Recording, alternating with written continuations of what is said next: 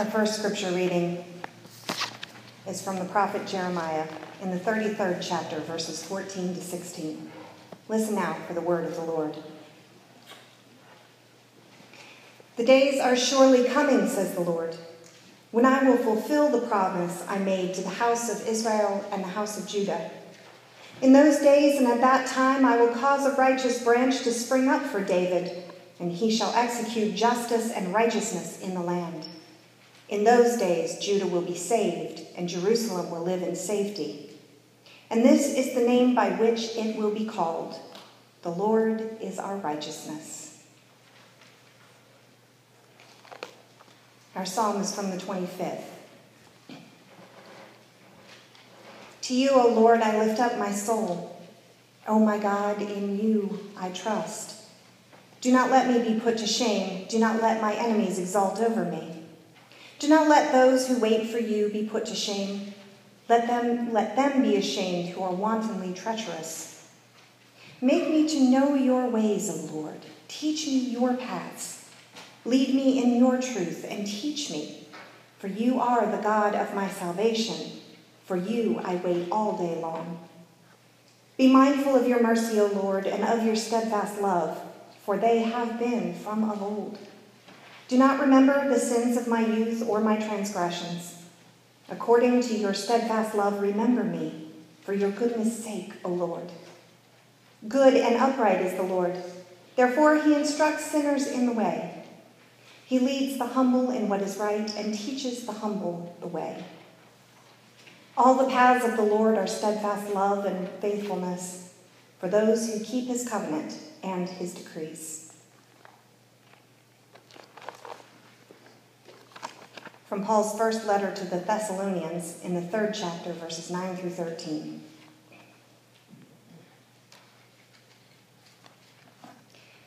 How can we thank God enough for you in return for all the joy that we feel because of you?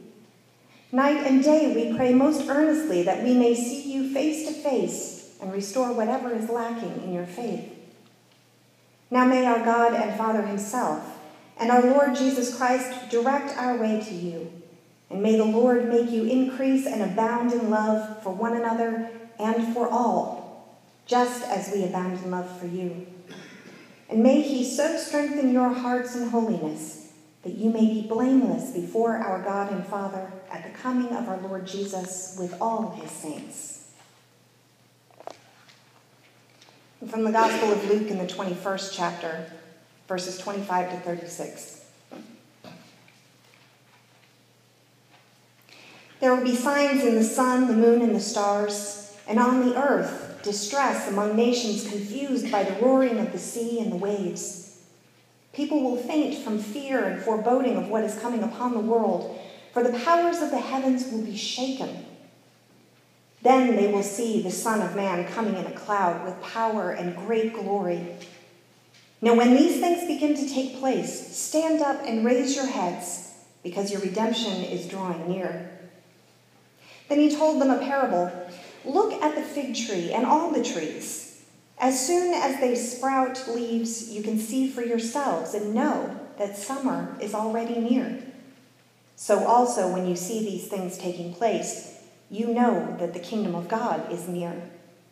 Truly, I tell you, this generation will not pass away until all things have taken place. Heaven and earth will pass away, but my words will not pass away. Be on guard so that your hearts are not weighed down with dissipation and drunkenness and the worries of this life, and that day does not catch up you unexpectedly like a trap. For it will come upon all who live on the face of the whole earth. Be alert at all times, praying that you may have the strength to escape all these things that will take place and to stand before the Son of Man. This is the word of the Lord. Thanks be to God.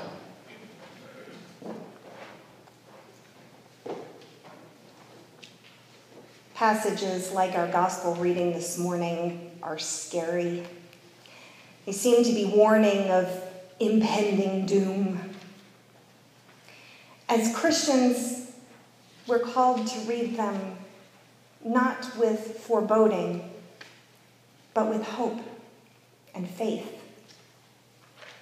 The inclusion of the passage from Thessalonians that we read offers an invitation to read the texts that accompany it with joy. Jesus does indeed tell us what the end times will look like. They will be evil times.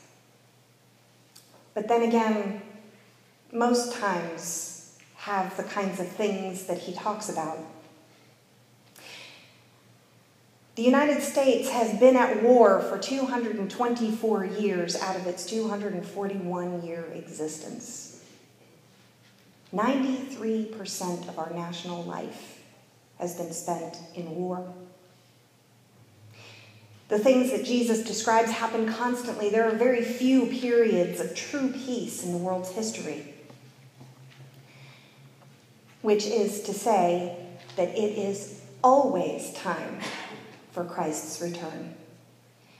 We should always be ready.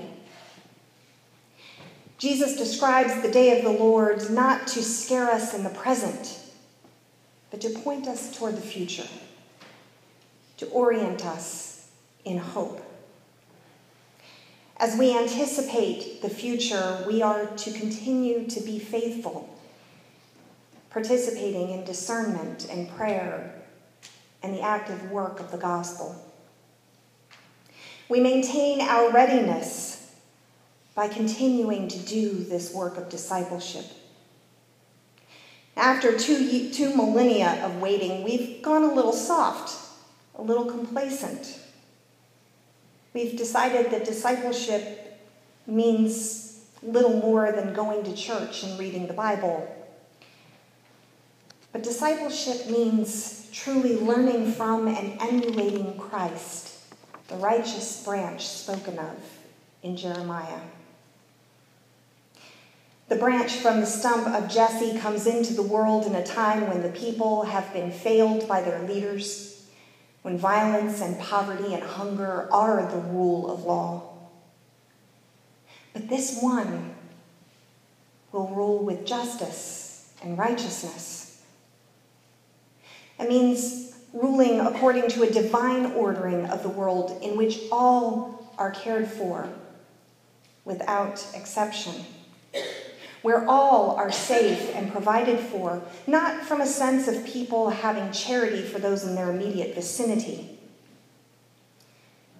but when the leader organizes the entire nation so that each provides for all and all provides for each.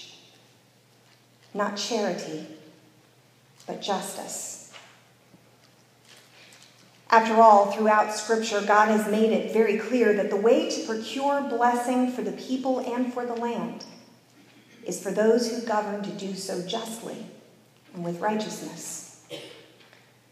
If the land and its people are not so very blessed, perhaps we must look to those who govern. It's been suggested that when Jesus says this generation will not pass away, that he's not referring so much to an era, but to a kind of person, a kind of people. This generation referring to those who prefer violence and corruption, those who turn away from God and God's ways, those who deny what God has called them to. Now, as Christians, we are still human beings, and we can't help that. And sometimes we share some of the less noble character traits with the rest of the world, with this generation. And we too find ourselves counted among this generation, promoting violence and scarcity, whether deliberately or accidentally. We allow fear and hate to rule our lives, even when Christ repeatedly tells us to fear not and to love others as ourselves. Discipleship is sometimes a little too hard, a little too costly, And we are seduced by those who promise power and ascendancy when it is not theirs to give. We are swayed sometimes by those who tell us that we are under threat when truly no threat exists, and yet our basic instincts kick in. We deny our neighbor's love because we think that will leave us with less, even in an abundant world. The promise that Christ will come again in judgment is the impetus for us to examine ourselves for signs of this generation in our behavior and our thought and our speech. And it's an invitation to repent again and again, to turn away from the ways of the world and turn toward the ways of God, to emulate Christ our Lord and continue his work to the ends of the earth. In a world that is falling away from God, we here gather together to proclaim that there is yet a God, and that God is faithful. We proclaim the hope that comes with worshiping a God who intends the redemption of us all, even to creation itself. We have hope that one day justice and righteousness truly will come naturally and will be the norm rather than the exception. I titled this sermon this morning, Hopeful Anticipation. It's a phrase that my mom uses when referring to a dog who is watching someone eat their dinner. My sister had a schnauzer a long time ago named Friday. Friday was not content with the same kind of hopeful anticipation that most dogs have. If Friday felt that you were not paying attention to him, he would say, and inch up a little bit closer. Active, hopeful anticipation. When we come into the season of Advent, it is indeed hopeful anticipation, but it is meant always to be an active, hopeful anticipation. We must orient ourselves in faith and be vigilant and work for the kingdom, continuing Jesus' ministry and mission, working for justice and peace and the rights of all human beings, exercising our own share of governance in ways that will carry out this divine vision of the kingdom of God, doing what is right for and on behalf of all. Paul tells us that as Christians, we are called to have love and compassion and respect to one another and to all. Too often we put a period where Paul put a comma. Though we sometimes argue that such instructions as we find in the Bible are only meant for us in our behavior toward other Christians,